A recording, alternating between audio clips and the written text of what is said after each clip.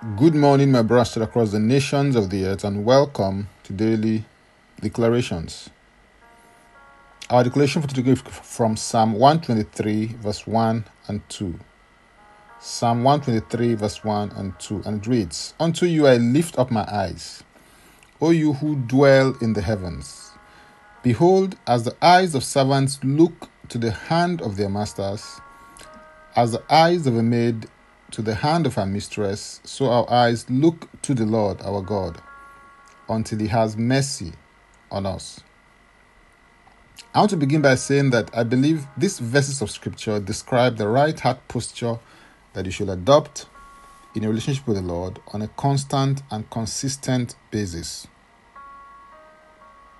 You can either lift up the gaze of the eyes of your heart in expectation of his intervention, or you can turn the focus of your heart to the situation, condition, or circumstance that you may be experiencing right now. Whatever heart posture that you choose to adopt will result in contrasting results, as night is different from the day and as light is from darkness.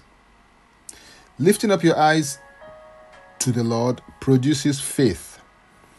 But on the other hand, focusing on the circumstance, situation, or condition will only produce fear.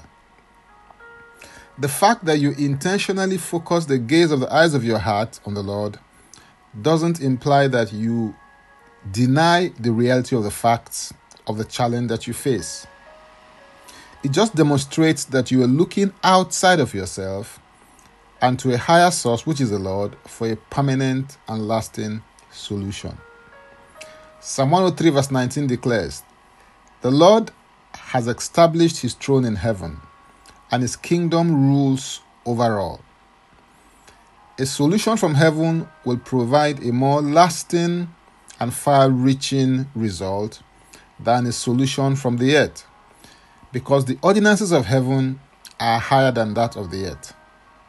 This is why it is more advantageous to lift up your eyes to the King who dwells in the heavens.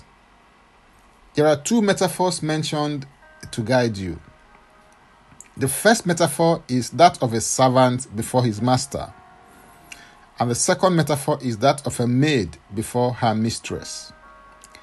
These two metaphors are akin to the posture that a waiter adopts before customers in a restaurant. The posture is one of expectation. Expect good things from the Lord as you look up to him. Expect him to speak to you. Expect counsel, direction, and instruction.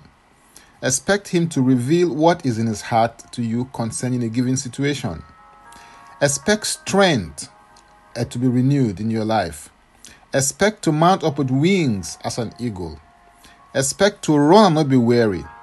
Expect to walk and not to faint. Expect new things.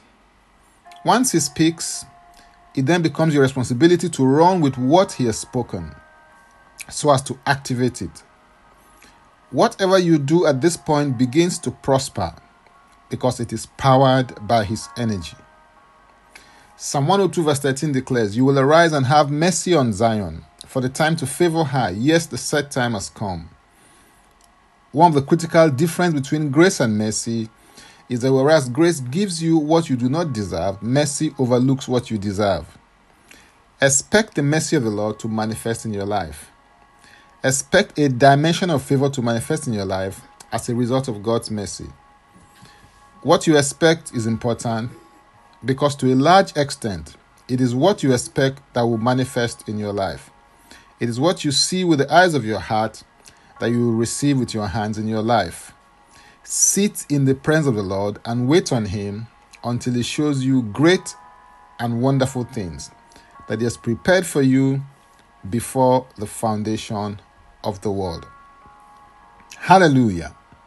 If you're interested in receiving tremendous value from our other inspiring, insightful, and empowering sources, then subscribe on my Linktree account, Francis Ugbeku.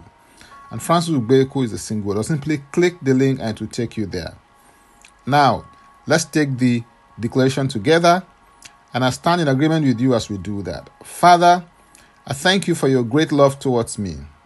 I receive grace to walk, function, and operate in the ordination prepared for me before the world began.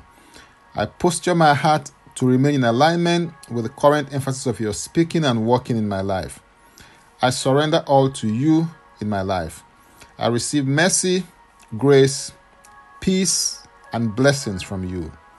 In Jesus' name, amen. If you'd like to receive eternal life, which is a God kind of life, please pray this prayer after me. Father, I come to you today. I believe in my heart that Jesus Christ died for my sins according to the scriptures. He was raised from death for my justification. I receive Jesus Christ into my life today as my Savior and my Lord. I am now a child of God. Thank you, Father. In Jesus' name, amen. If you've just prayed this prayer, please send an email to info@ignitedailyinspirations.com. That is info@ignitedailyinspirations.com, using next steps as a subject so that I can help you grow into maturity in Christ. For tips on leadership, wisdom, and inspiration, connect with me on Facebook, Twitter, and Instagram.